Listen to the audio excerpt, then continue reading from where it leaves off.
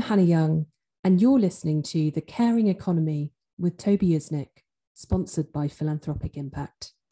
Good morning and good afternoon and good evening, ladies and gentlemen, wherever you are in the world. Welcome back to The Caring Economy with me, Toby Usnick.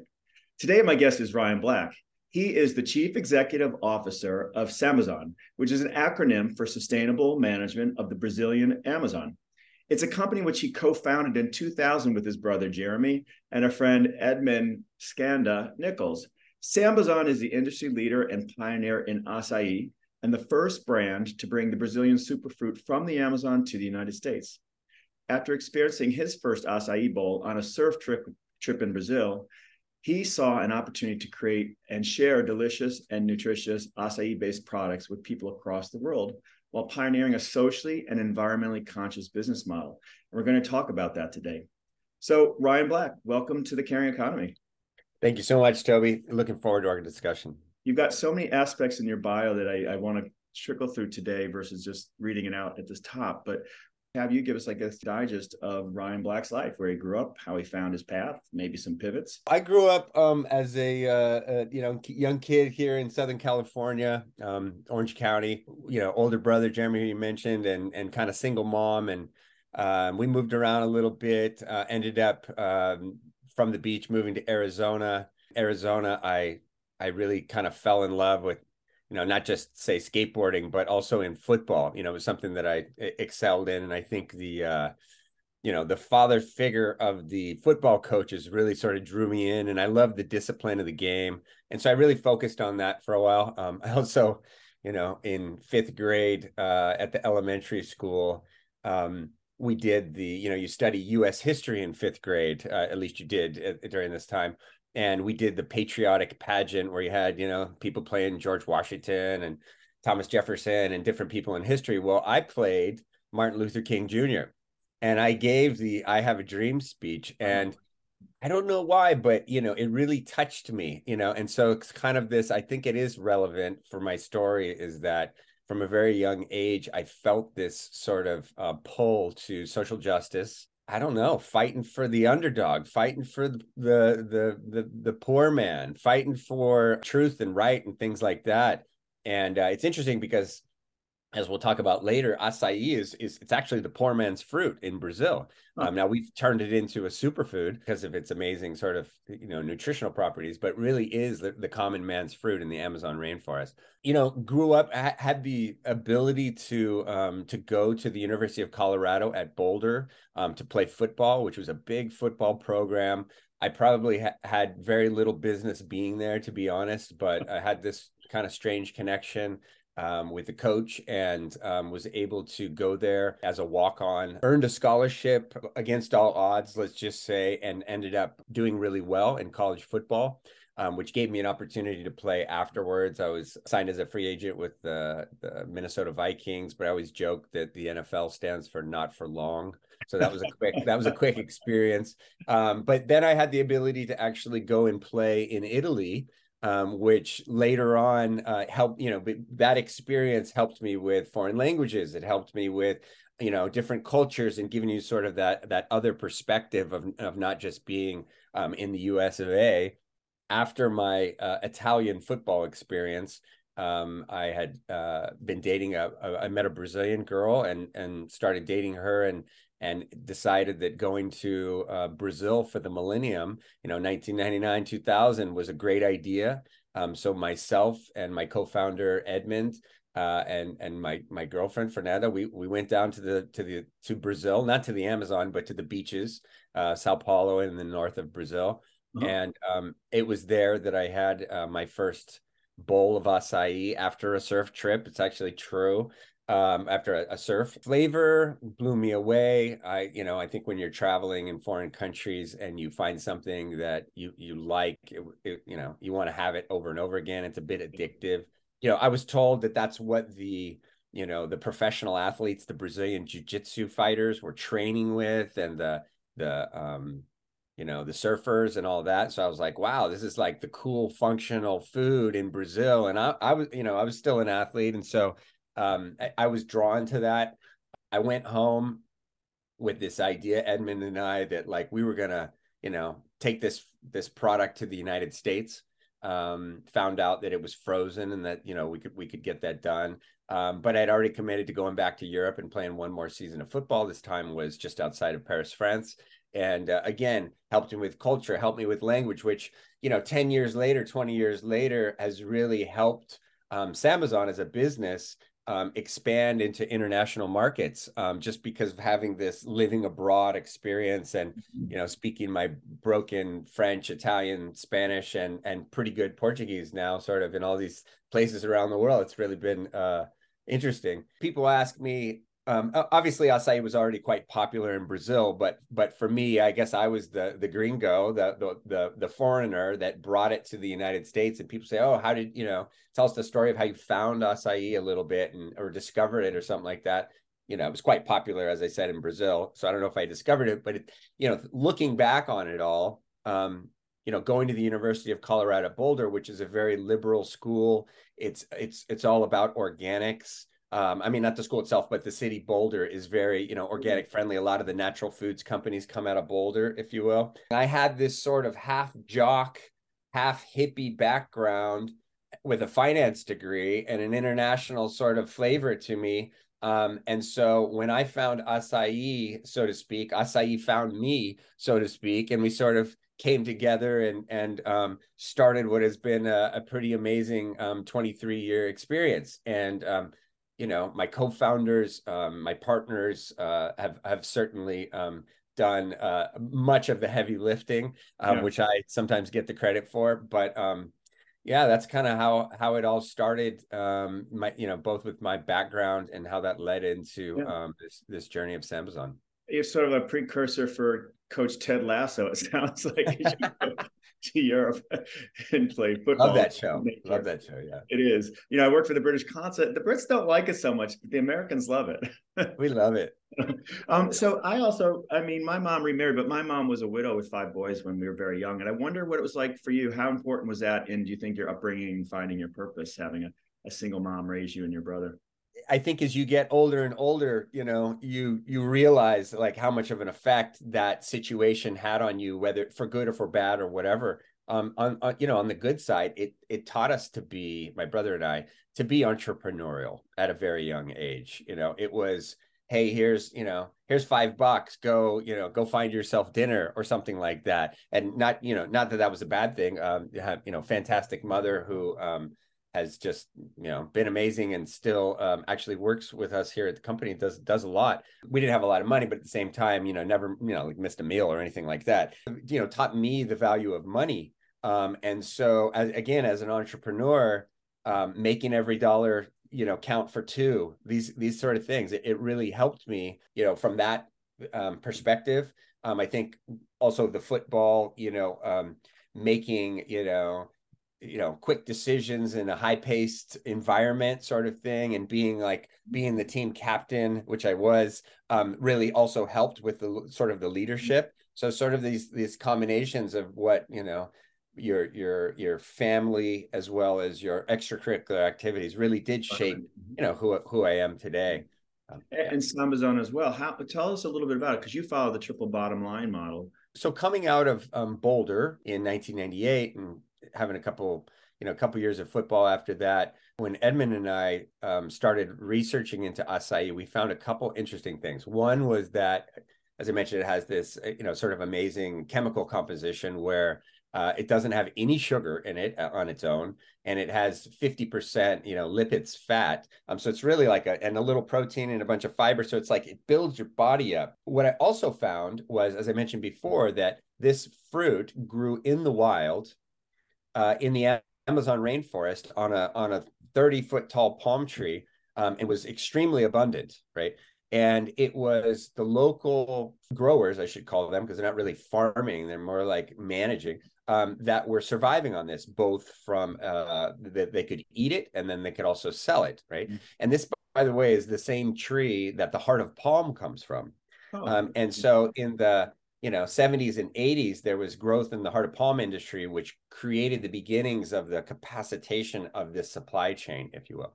But anyway, so So as we were looking deeper into this product coming from the wild in the Amazon, and thousands and thousands of people, there's about 1 million people in the Amazon rainforest that work in the acai chain, if you will, either as growers or logistics or whatever. And this is, the poor of the poor, extreme poverty. What we found, what I saw actually was Greenpeace came out that it said that acai is the most important non-timber forest product in terms of money for the entire Amazon rainforest. And I was like, whoa, right? Like, this is a eco product that, because of its mainstream appeal, flavor, beauty and abundance, could, in fact, if it was done the right way, it could be like the world's first mainstream eco product. Right. It had all the things, because typically what you had was maybe big companies that were trying to go green or eco, and they're like the Titanic trying to turn around, sort of thing, very difficult. Or you had like handicrafts. You did have products in the local communities, but they weren't like big scalable things. And I was like, whoa, this acai thing, it has the appeal, it has the volume, all of these things. And so I started doing my homework, and reading everything I could get my hands on in terms of sustainable business. Read, Paul Hawken and Natural Capitalism, and read about Anita Roddick in The Body Shop, read about Ben and Jerry's, and how maybe their product wasn't an eco or healthy product, but they were social activists, right? And I came upon a term created by, I believe it was the economist John Elkington, if I got that right, called the triple bottom line. And we all know that the bottom line of the company is like the profit line. And if you don't have profit, and you don't have an ever-ending supply of cash, which no one does, then, your business will fail. So everybody talks about the bottom line. But this economist introduced this idea of a triple bottom line, which not only measured success economically, but it also measured it socially with the people who are involved and all the stakeholders in the chain, and also environmentally, with obviously the biodiversity of the forest and the air and the water and everything that's sort of included in the environment. So again, as a 25-year-old social entrepreneur, I was fired up to go out and create a triple bottom line company from day one, that would measure our success in all three of these lenses, if you will. And again, as an underdog, undersized, football player, no challenge was great enough for me. So I really thought that making profit is one thing, but making triple bottom line profit is a whole nother thing. And, sign me up for that. So we dedicated ourselves from the very beginning to not only worrying about our own sort of economic profit, but really socially and environmentally. And what does that mean day to day? That means things like long before we were a profitable company, we were already investing in our in the social and environmental aspects of our business, which finally, when we started making profit, which took us, the better part of a decade, we were proud of that triple bottom line profit, and we felt proud that we didn't cut any corners, exploit any portion of the chain, if you will, in order to be a successful, profitable company. I think that's one of the things we're most proud of. Can you give us a sense of scale today, how big you are, either on sales or markets you reach or employee population? We're well over $100 million company, are selling, believe it or not, in 50 different countries around the globe. It's not always about quantity, it's about quality. We have 5 of our own retail locations, which is something that I'm quite excited about expanding to in the future. And are you using distributors, or do you have a large employee population? How do you what's your staffing like?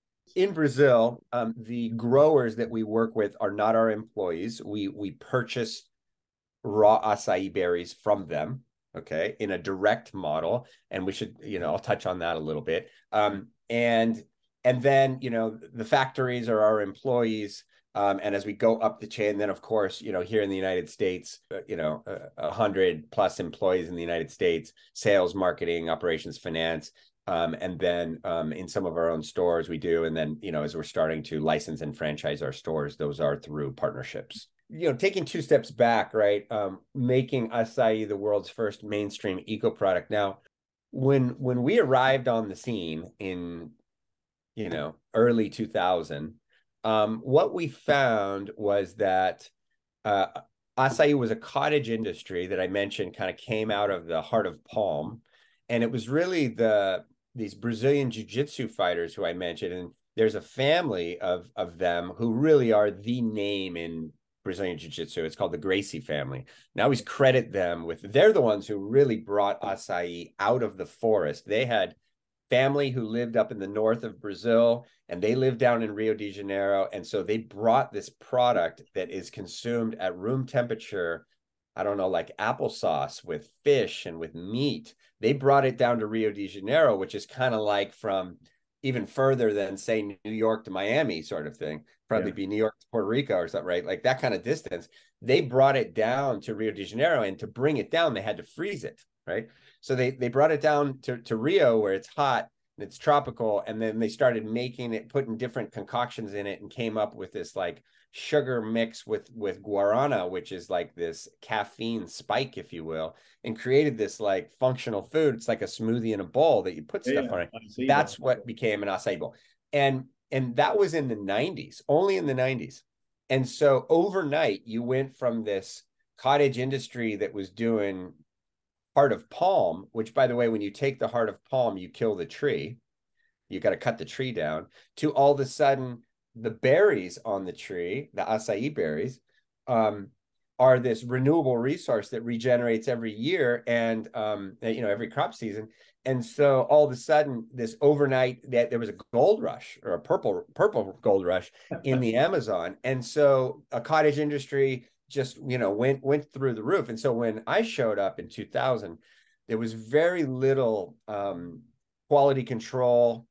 Nobody was pasteurizing the product, as an example. It's coming from the trees to the forest floor into somebody's backyard factory, even, being kind of washed off and then processed and then put in a bag and sent down to Rio de Janeiro. Like the microbiology and things like that wasn't exactly at the standard that you would need to create like a global business or even an exported business, right? Didn't exist.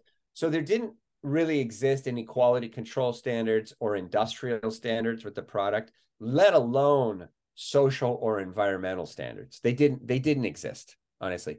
And in my first year there, what I learned was that the acai comes from the growers on the tree to the guy with the canoe to the guy with the boat, and then it shows up at like a local on the river market, sort of like a swap meet in the concrete or the dirt or whatever. And then there you would have people, processors with stainless steel equipment, who would buy from the market, process, and then sell. And so who they were selling to was me. I showed up and said, who's making acai? Oh, there's some processors here. Okay, let's go talk to a processor.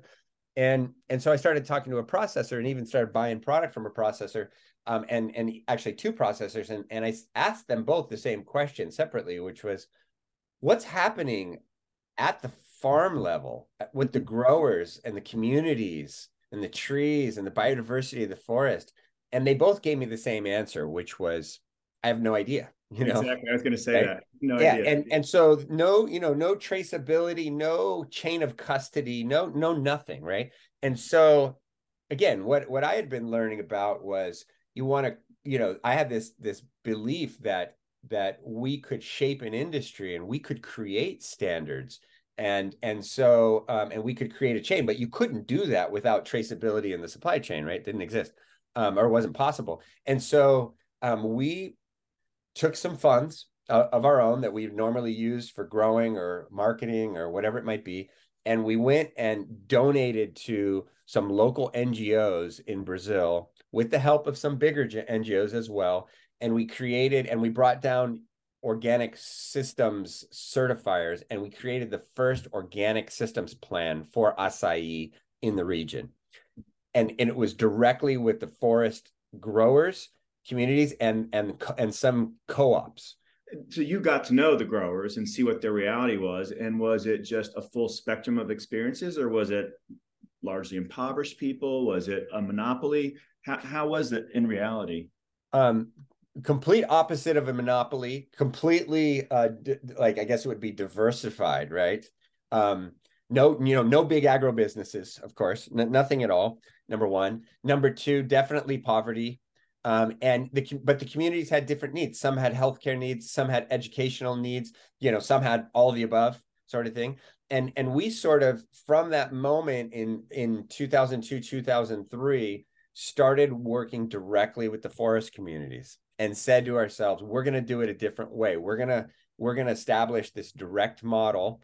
And eventually what has happened now, for 20 years now, since we made that move, every single year we get closer with those communities about what their needs are, how to help them, how to support them. And they, in turn, not only get technical assistance, financial support, training, all kinds of things like that. They also get, which, touched me later on in our journey, they have a sense of pride now that their product is going, and they know where it's going, by the way. They know that it's going into Sambazon's, supply chain and ending up in the supermarket at Whole Foods or wherever it might be, right? Whereas before, they would put it on their dock, they would sell it to the next guy in the chain, which maybe the next guy in the chain with the boat, maybe he's offering a good price, maybe he's offering a bad price, maybe it's a take it or leave it, right? So there's this opportunity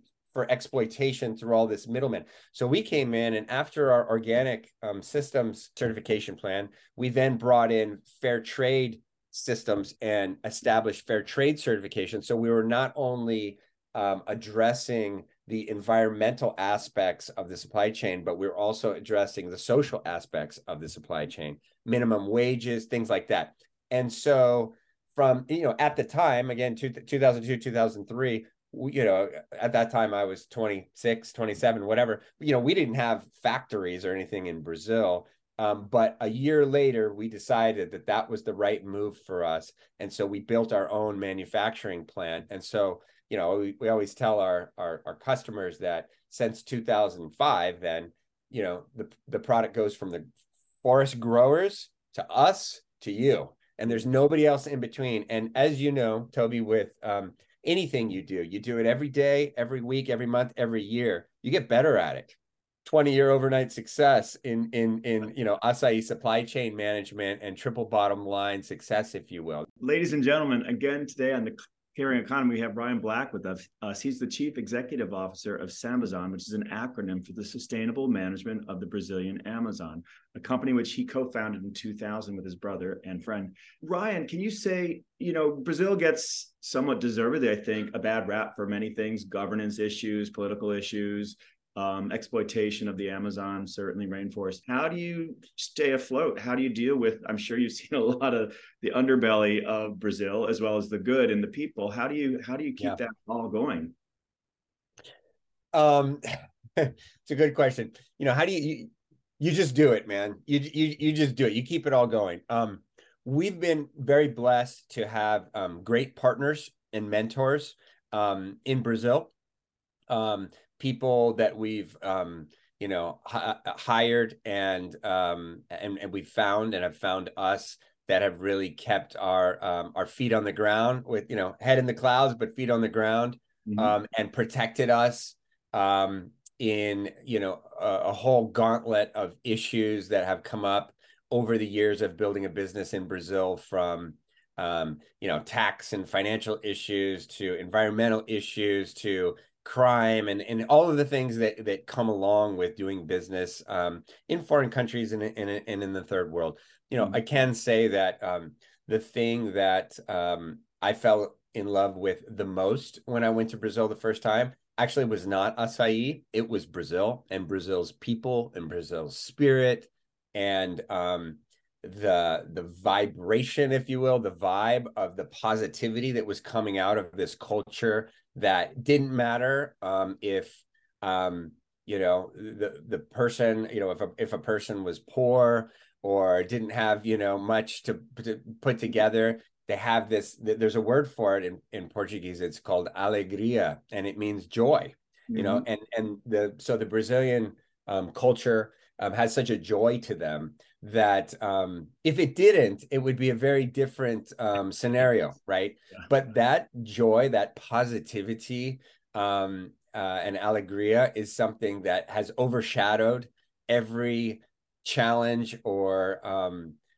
issue that we've had. I mean, that's the fact, and we have been, you know, honestly honored and proud to represent Brazil in this way, and and Brazilians, both in Brazil and around the world, they're very let's just say proud and nostalgic of Sambazon, because we're trying our very best to do it the right way, you know, and to not cut any corners, and support the people and support the environment, and be really good news for Brazil, you know, out of Brazil, in a time when, you know, there's, you know, you hear a lot about if it's corruption or the Amazon or you know, those sort of things. Brazil always talks about two things. One, they always say Brazil is the country of the future, you know, and it is in so many ways. I think the youth of Brazil is really turned on, like from an eco standpoint, you know, nature. And they also have a saying that says Deus é brasileiro, which means God is Brazilian, you know, and it's in some ways it's true. If you ever get to visit Brazil, you know what I mean. There's just beauty in every direction that you look. Yeah, there's pride. I've only been there once, but as you say, very proud people and a beautiful people. So when you go out to the rest of the world, I'm imagining as a global business, I'm going to guess that Europe is probably the strictest and hardest to import export with, or is it the US, or what sort of lessons have you gleaned there in terms of running a global business? You know, lucky for me, acai is a frozen product, and it is like for us, and it's, you know, it's organic certified in our case, and so importation of that product in, you know, into the United States or even into Europe is really easy, to be honest. There are certain countries that are extremely, you know, difficult, probably not to throw them under the bus, but the hardest one has been Indonesia. Probably a 5-year process with the equivalent of the FDA to actually import goods, and you know, you're tied to who you import it with for eternity, or you know, those sort of things. So yeah, that hasn't been too difficult in our you know, journey in terms of like importation or regulation. What has definitely been harder is you know, teaching somebody about a product that they've never heard of, that they can barely pronounce, you know, acai, it's acai, it's acai, it's acai, it's, you know, it's all those things. I actually saw, it's funny, on the news here in California a couple months ago, there was this thing that said like the most mispronounced words in America. Number one was acai, you know. So I'm excited that it's made it to the mainstream level. But you know, that has been more difficult, dealing with a wild harvested fruit, which is highly perishable, which grows at the top of a big tree. That's been much more difficult than getting it across the borders. Yeah. I'm sure you own a couple of TikTok channels. It's a great place to explore. I'm mindful of our time. I want to ask you one thing tangential to the business, which is the 501c3 that you started. It's threaty.org. Is that how you say it? The tree. Yeah, the tree. The tree. Yeah, the tree. The tree is a group that started over a decade ago, and when I found that myself and some of our natural foods partners and brothers and sisters, really companies, we were doing a lot together, and we figured that we could actually be even more consumer facing together. And so we started pre-COVID, we started doing events together, you know, homeless outreach together, environmental habitat restorations and beach cleanups and things like that. And then we started working on a few different other projects, but COVID kind of killed some of that, which is very difficult, honestly. And so we pivoted a bit into creating a consumer app, because, you know, a lot of the world, but certainly the youth, is on their phone. So we've been working on developing a consumer app that people can, you know, vote with their dollars, you know, sort of, you know, if you're on the platform, you can participate and get points that lead to different prizes from the companies and things like that. But it's still it's still a bit of a ways away in terms of the development. But it's been a great experience, and I hope that as time goes on, I get to share that with more people. Okay. And people can check it out at thetri.org, thetree.org, right? That's right. Two last questions. One is, I know you're a surfer. It sounds like lifelong surfer. What is it about surfing that is your sort of joy? Surfing. Yeah, surfing's amazing. There's a saying that says only a surfer knows the feeling. And it's just one of these things. And maybe when you're, hauling butt down a ski hill or something like that, it's almost like that. But being on a surfboard on your feet with the power of the wave behind you is a very amazing connection with nature. It just is. And going out and being in the sunshine and typically sunshine, it's a much better experience when the water's warm and the sun is shining. Being out there with your friends, having fun surfing, not to mention sort of the just the time away from the day-to-day, if you will. It's a really sort of meditative experience. And there's also like there's no bad days in surfing. I mean, maybe if you break your board in half, but that doesn't happen very often. I mean, I actually went surfing yesterday or 2 days ago with a friend, and the water was freezing here in Southern California, and the waves were tiny. But I tell you what, you get out of the water, you're feeling fresh, it's clean, it's beautiful, and it just starts your day off in a way that almost nothing else can. And I think that's why it's becoming more and more popular. They also have a saying that says the best surfer is the one who's having the most fun. So it's like, it doesn't matter. It doesn't matter if you're, some like big wave ripper pro or something like that. None of that matters. It's just a great opportunity to go out and be in nature. Yeah, I've only tried it a couple of times, but I like the culture around it. And I have, heroes, as I'm sure you do, like Yvon Chouinard, who was a surfer. So absolutely. There it is. So last question, my friend, Ryan Black, what pearls of wisdom might you give to people who are trying to either start their career or mid-career, later career, about finding that either purpose-driven brand or purpose-driven career path? One is, there's a saying, I guess I'm big on sayings. There's a saying that says the passion is in the risk. And I've found that in my life that when you go out and try new things that might be risky, that you get that reward, you get that satisfaction in it. And if that's your personality, if that's not your personality, it's tough to be an entrepreneur, I think. But if that's your personality and you want to go for it, then just do it. My football coach used to say, we make mistakes at full speed. And it's interesting. So be bold, be bold.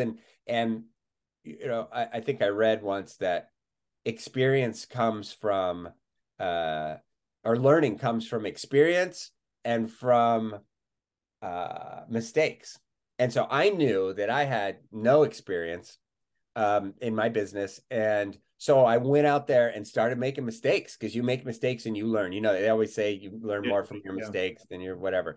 And so getting out there and making mistakes and doing it at full speed, which means that, you go out there today and you make 3 mistakes by noon, right? You just learned a bunch, as opposed to kind of sitting back and being like, indecision. What should I do? That, I'll make, me personally, I'll make 3 mistakes before breakfast, and learn and all that. So that's one. That's very helpful. Let's just say pearl of wisdom. People always say do what you love, and then you'll never feel like you're working a day. Yeah. That's easier to say sometimes than to do when one is really young, but I appreciate your pearls of wisdom. Ladies and gentlemen, I want to thank Ryan Black for being with us today. He's the CEO and co-founder of Sambazon. They have basically brought the superfood acai to the United States and the rest of the world. So Ryan, thank you, and come back. Thanks, Toby. Thank you for listening to The Caring Economy with Toby Usnick. Please share your comments and questions with Toby via Twitter at @TUsnick or LinkedIn at Toby Usnick. And thank you for sharing The Caring Economy with your friends and colleagues.